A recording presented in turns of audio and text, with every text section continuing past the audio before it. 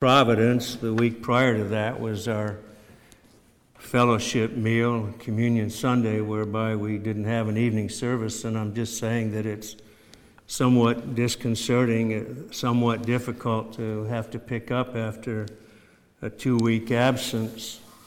But I thank God for the privilege, and as our brother has prayed for me, I continue to plead for myself for the unction from God, from the Holy Spirit. We looked in the first week, just briefly, at the source of the fear of God, the uncovering of the fear of God, not trying to make a pun, but the uncovering in the garden of the fear of God after Adam and Eve sinned against God, after they rebelled against Him, and Adam, being sought by the Lord, was found hiding for fear because he knew that he was naked. But he discovered this fear, something I don't believe existed before, at least not in that same fashion or that same attitude. And then we looked at those reprobates that Paul spoke of in Romans chapter 3, those of whom it is said, as he quotes Psalm 36:1, there is no fear of God before their eyes.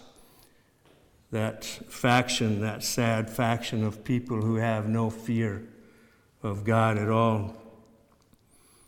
And then we looked last time at something of the fear of God that brings about what we believe is the common grace of God, that there are many that fear God and that are instrumental in bringing forth His purposes because they fear God, in spite of the fact that they are not believers. Ahimelech and his behavior toward Abraham and Sarah was set forth as an example. And tonight we want to continue looking at the fear of God and turning our attention more in the several weeks ahead of us to the fear of God among or in the people of God. And I would raise a few questions. Is not Christ our elder brother? Is the Lord Jesus Christ not our elder brother? Is He not, being our elder brother, is He not our glorious example for our lives and behavior? And did not Paul exhort his readers, be ye imitators of me, even as I also am of Christ? Did Paul not exhort us to be followers of Christ by following that pattern that Christ has set for us? And has not Peter given his imprimatur in 1 Peter 2:21 when he said these words, for hereunto were ye called, because Christ also suffered for you, leaving you an example, that ye should follow His steps. We are to follow His steps. We are to seek to imitate our example, our elder brother, our Lord Jesus Christ, our King, our prophet, our great high priest. That is taught throughout the Scriptures.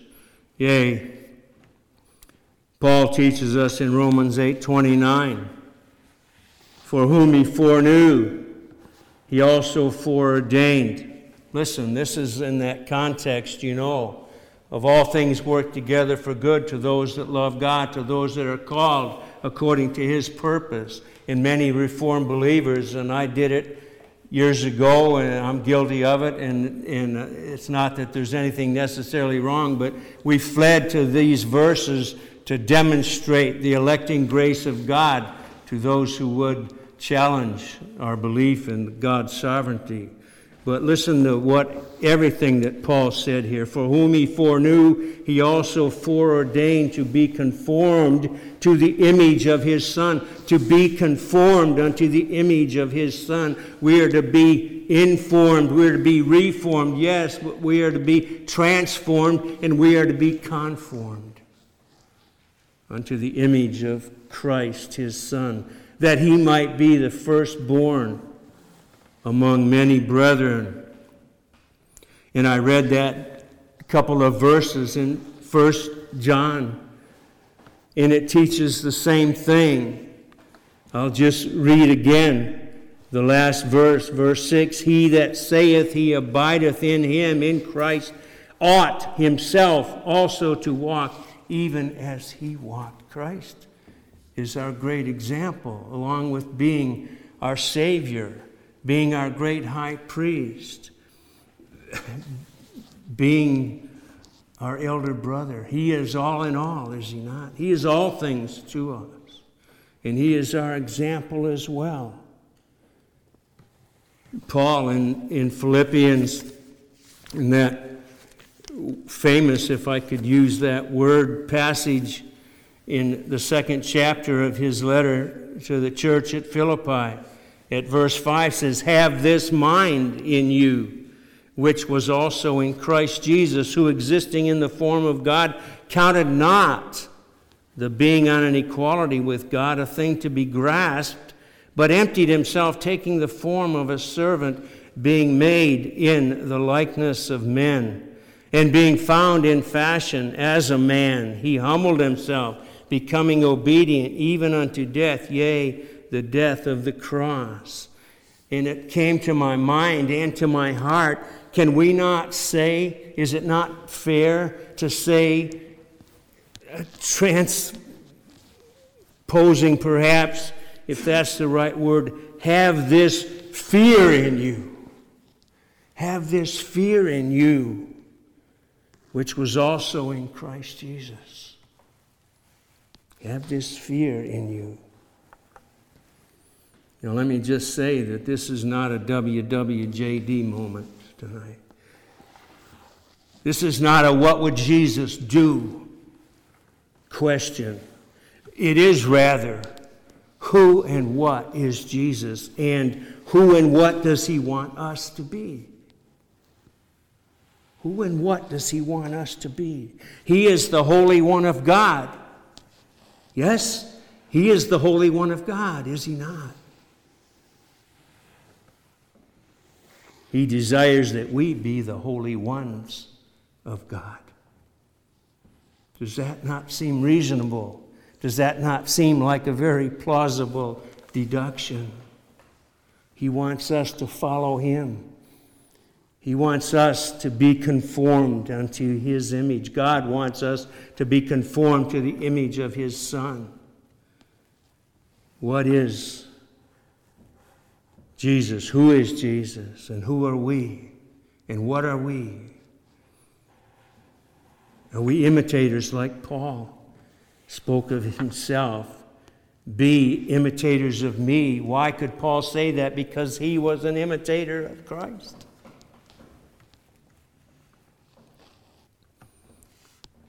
Paul spoke many words to the people of God.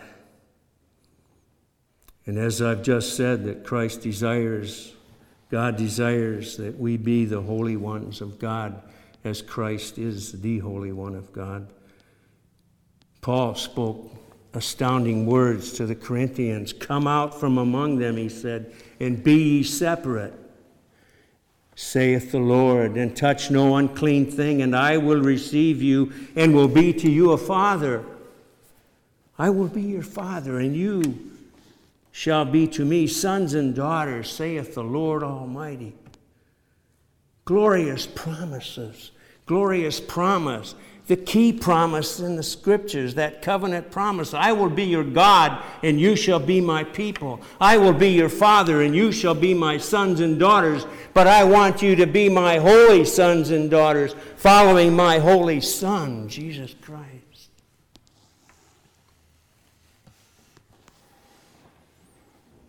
Having therefore these promises, Paul goes on, beloved, let us cleanse ourselves from all defilement of flesh and spirit, doing what? Perfecting holiness. How? In the fear of God. In the fear of God. Now you know and I know that very likely the moment we mention the fear of God to an unbeliever or even to someone that doesn't hold, well, to someone that has a penchant for separating the Old and New Testaments, all right? They're going to right away conjure up in their thinking this Old Testament God, this old man that demands this and demands that, and if you don't do that, you're going to die. They conjure that image up in their brains, sadly in their hearts. That's what they think of the fear of God. They don't understand the fear of God. They think it has to be this demanding figure that they have conjured up. But that's not the case. This is Paul speaking to the Corinthians. This is Paul in the New Testament. This is Paul under the New Covenant. This is Paul speaking to the church at Corinth, perfecting holiness in the fear of God. In the fear of God. It is the fear of God that enables us to be conformed unto Christ. It is the fear of God that causes us to seek to perfect holiness. The fear of God is a means that He employs to keep us in His loving hand. It's not a bad thing, but a good thing. It's a grace, as I said several weeks ago. It's part of the grace of God. I was reminded of a story I heard many years ago. A little lad standing on the curb at an intersection. And the officer nearby, the police officer, noticed that this little boy, probably about 7 years old, standing at this curb, at this intersection. The light changed 3 times, 4 times, 5 times. Finally, the officer went over and said, "Young lad, I'm curious, why are you standing here at the curb and you're not crossing the street when the light changes?" And the little boy looked up and he said, "I'm running away from home, but I'm not allowed to cross the street unless my mother or my father hold my hand." Do you understand that? He was running away from home, but he had this fear, this understanding, this teaching from his parents.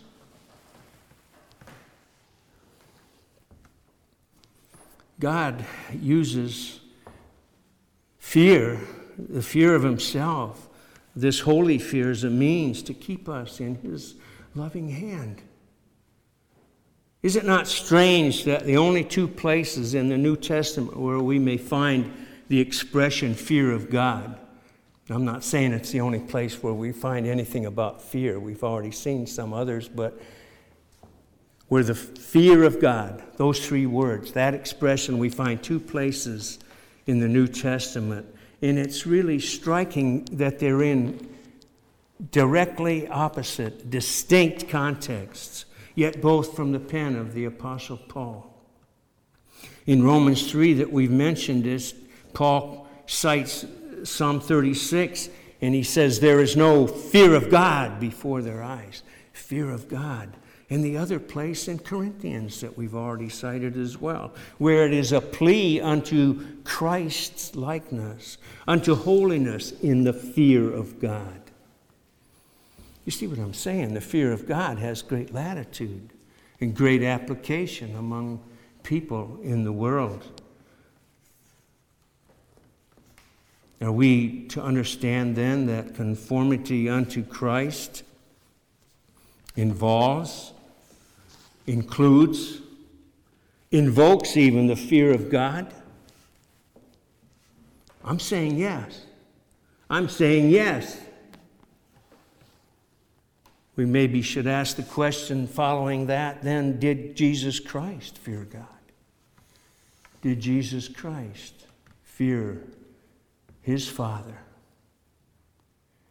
Isaiah 11, in the first few verses, we read these words that are somewhat familiar, especially perhaps around the holidays and so on. But please give ear to these words. And there shall come forth a shoot out of the stock of Jesse, and a branch out of his roots shall bear fruit. And the Spirit of Jehovah shall rest upon him. Do we have any doubt? Do we have any question about who Isaiah speaks, about who God the Holy Spirit is speaking through his prophet? Do we have any doubt at all about who this is of whom he speaks? The Spirit of Jehovah shall rest upon him. The Spirit of wisdom and understanding, the Spirit of counsel and might, the Spirit of knowledge and of the fear of Jehovah. And his delight shall be in the fear of Jehovah. Do we not all agree? Have we not, over the years, agreed that Isaiah, we even call it many times the gospel, according to Isaiah, that he's speaking of the Lord Jesus Christ here? I believe that we agree. And thus we would agree with this statement that I make: the righteous branch, capital B, the righteous branch was given the spirit of the fear of Jehovah. You know that Isaiah is speaking of the same one that Jeremiah refers to as the branch when he says, "Behold, the days come, saith Jehovah, that I will raise unto David a righteous branch, and he shall reign as king and deal wisely, and shall execute justice and righteousness in the land. In his days Judah shall be saved, and Israel shall dwell safely, and this is his name whereby he shall be called, Jehovah, our righteousness." This righteous one, this righteous branch, was given the spirit of the fear of Jehovah. Yes, this is the very same one of whom Isaiah spoke throughout his gospel. Unto us a child is born, unto us a son is given, and the government shall be upon his shoulder. And his name shall be called Wonderful, Counselor, Mighty God, Everlasting Father, Prince of Peace.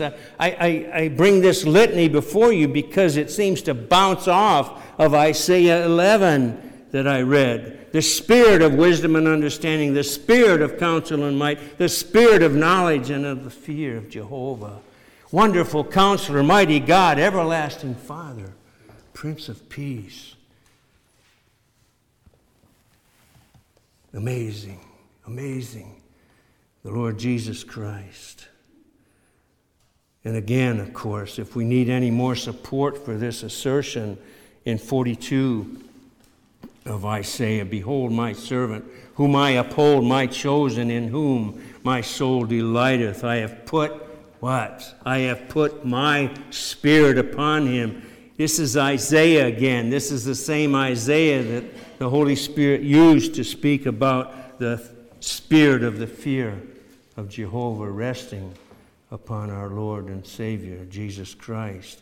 He will bring forth justice to the Gentiles. He will not cry, nor lift up his voice, nor cause it to be heard in the street. A bruised reed will he not break, and a dimly burning wick will he not quench. He will bring forth justice in truth. All of these things he accomplishes by the gift of the Holy Spirit being poured out upon him, resting upon him, providing all these things. Isaiah 61 again, which Christ himself, you'll recall in Luke 4, read in the synagogue. When there was delivered unto him the book of the prophet Isaiah, we're told. And he opened the book and found the place where it was written what? "The Spirit of the Lord is upon me." This Spirit, the same Spirit, the only God, the Holy Spirit, that Isaiah spoke of in chapter 11, that would rest upon our Lord Jesus Christ. He anointed me to preach good tidings to the poor. He has sent me to proclaim release to the captives and recovering of sight to the blind, to set at liberty them that are bruised, to proclaim the acceptable year of the Lord. This Jesus, upon whom the Spirit was resting upon him in all these manifestations, giving him all this wisdom, giving him all this strength, giving him all this knowledge, and included in that the fear of Jehovah. This is he of whom Isaiah was speaking in 11:1 through 3. Upon whom the Spirit shall rest. The Spirit, as I've said, of wisdom and understanding. And I'll admit, I don't tire of saying it. The Spirit of wisdom and understanding, the Spirit of counsel and might, the Spirit of knowledge and the fear of Jehovah. Do not all God's people receive the same Holy Spirit at regeneration? Do they not all receive the same Holy Spirit as was resting upon Christ?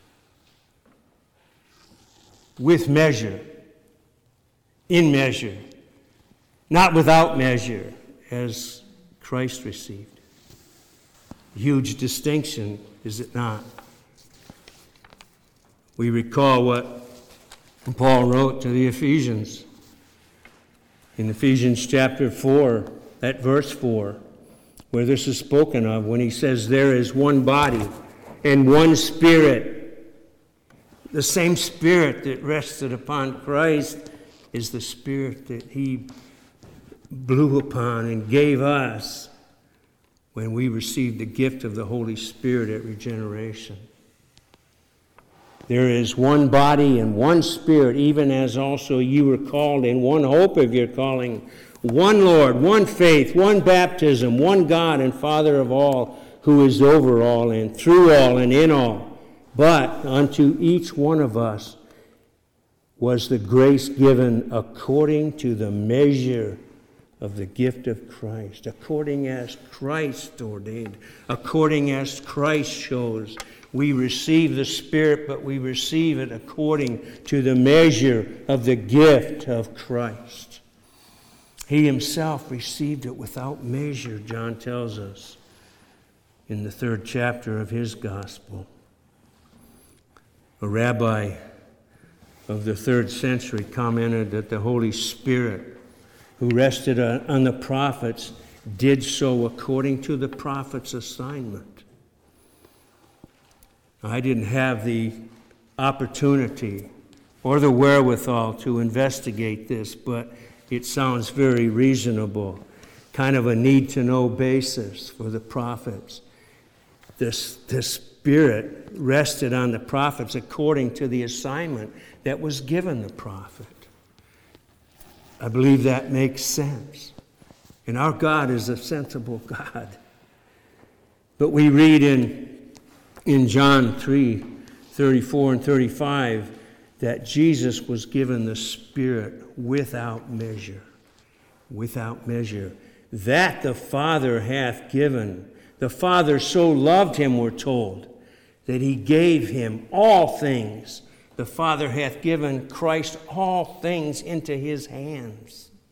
He gave him all these things of which we read in Isaiah 11. He received the Spirit without measure. The Father gave him the fullness of the Spirit. Everything. Everything. And we receive that same Spirit in measure, by measure, according to the measure of the gift of Christ. But it's the same Holy Spirit. This is what we may understand from the passages out of Isaiah, which were fulfilled at the baptism of the Christ by John. When the baptizer saw the Spirit descend as a dove and remain or abide, whatever your translation might say, to abide, to remain on him.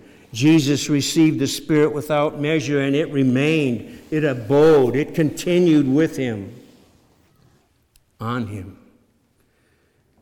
And we witness this unmeasured outpouring foretold in this passage in Isaiah 11, verses 1 through 3. John bare witness when he said, I have beheld the Spirit descending as a dove out of heaven, and it abode or remained upon him. For he whom God has sent speaketh the words of God, for he giveth not the Spirit by measure. Unto Christ, that is, he giveth not the Spirit by measure. The Father loveth the Son, and hath given all things into his hand. Is this not the fulfillment of Isaiah's prophecy? When he said, there shall come a root, come forth a shoot out of the stock of Jesse, and a branch out of his root shall bear fruit, and the Spirit of Jehovah shall rest, shall abide, shall remain, shall continue upon him. The Spirit of wisdom and understanding, the Spirit of counsel and might, the Spirit of knowledge and of the fear of Jehovah. In other words, as we read in John, all things. The Father hath placed all things in the Son's hands, even the fear of Jehovah. The fullness of the Holy Spirit. The Spirit of the Lord Jehovah resting upon Christ involved the Spirit of knowledge and the fear of the Lord.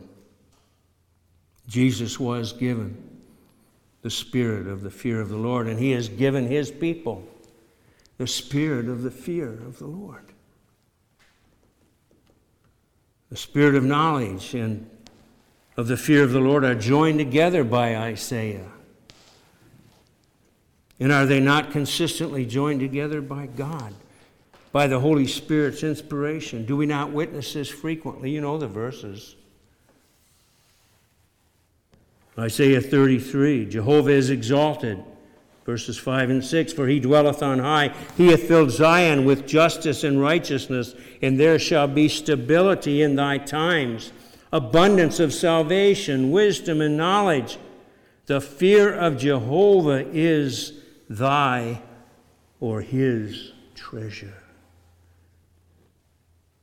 Jehovah is exalted.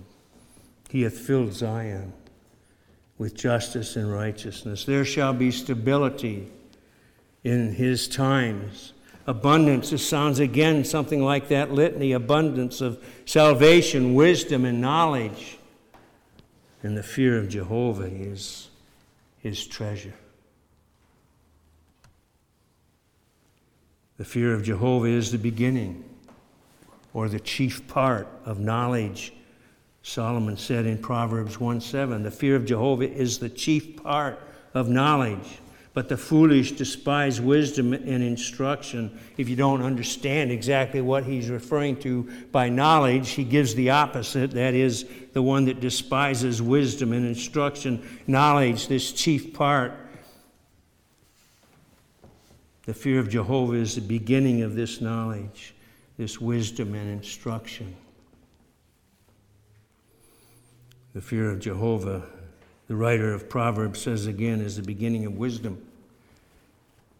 And the knowledge of the Holy One is understanding. Again, another word that's used by Isaiah, understanding and wisdom.